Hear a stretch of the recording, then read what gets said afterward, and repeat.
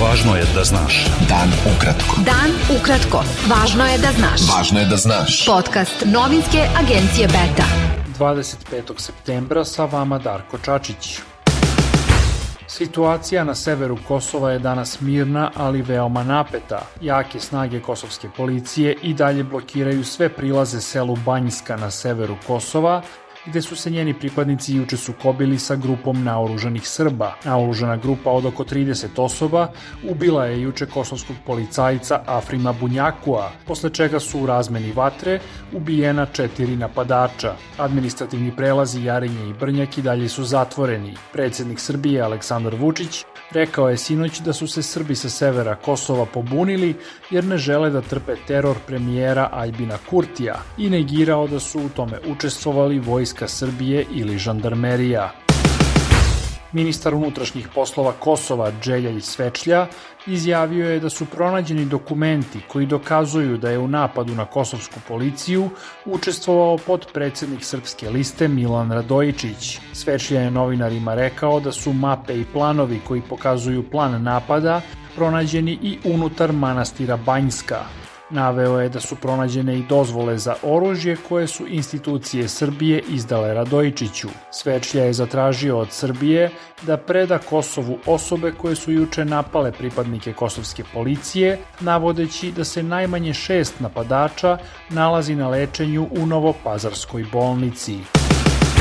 Predsjednik stranke Srbija Centar Zdravko Ponoš izjavio je da su oružani sukobi sa tragičnim posledicama u Banjskoj pokazali da su bezbednosne službe Srbije razvaljene. Ponoš je agenciji Beta kazao da je režim u Beogradu bio zatečen jučerašnjim razvojem situacije na severu Kosova. Ocenio je kao skandalozno to što je predsjednik Srbije Aleksandar Vučić kao najvažniji podatak do kojeg su došle srpske obaveštajne službe naveo prisluškivanje kosovskog saniteta. Sjedinjene Američke Države snažno osuđuju koordinisane i nasilne napade na policiju Kosova kod manastira Banjska i pozivaju vlade Kosova i Srbije da se uzdrže od retorike ili poteza koji bi dodatno zapalili tenzije i da rade na deeskalaciji, izjavio je američki državni sekretar Antony Blinken. Predsjednik Srbije Aleksandar Vučić objavio je da je razgovarao sa ambasadorom Rusije Aleksandrom Bocan-Harčenkom i da mu je rekao da kosovske vlasti sprovode brutalno etničko čišćenje uz podršku dela međunarodne zajednice. Bocan-Harčenko je posle sastanka rekao ruskim novinarima da je policijska operacija kod sela Banjska jasno pokazala želju kosovskog premijera Aljbina Kurtija da zauzme sever Kosova, ali i podršku Zapada tim planovima. U Beogradu je otvoren 11. međunarodni sajam naoružanja i vojne opreme Partner 2023, na kojem će se tokom 4 dana predstaviti više od 150 domaćih i stranih proizvođača. Na sajmu je predstavljen novi adut srpske namenske industrije, samohodna haubica Nora B-52 NG Perun kalibra 155 mm sa dometom koji može biti i više od 50 km. Uprava zoološkog vrta na Paliću objavila je da je operisana mala lavica koja je prošle nedelje pronađena na putu, ali da je u veoma lošem stanju. Ona je dehidrirana, slaba i mršava i već 4. dan se vodi borba za njen život, navela je uprava zoovrta. Beta. Dan ukratko. Budi u toku. Grčka levičarska koalicija Siriza izabrala je za novog lidera Stefanosa Kaselakisa. Iako je Siriza poznata po izrazitom neprijateljstvu prema krupnim finansijskim institucijama, Kaselakis je bivši bankar koji je bio zaposlen u firmi Goldman Sachs.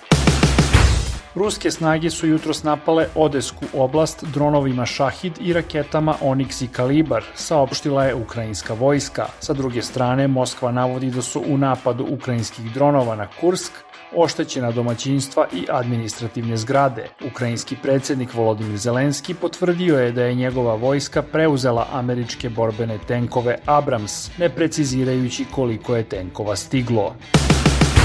Brisel je upozorio 3 kompanije vlasnice društvenih mreža, Alphabet, TikTok i Metu, da moraju da zaštite slovačke izbore od stranog mešanja, jer bi u suprotnom mogle da budu kažnjene.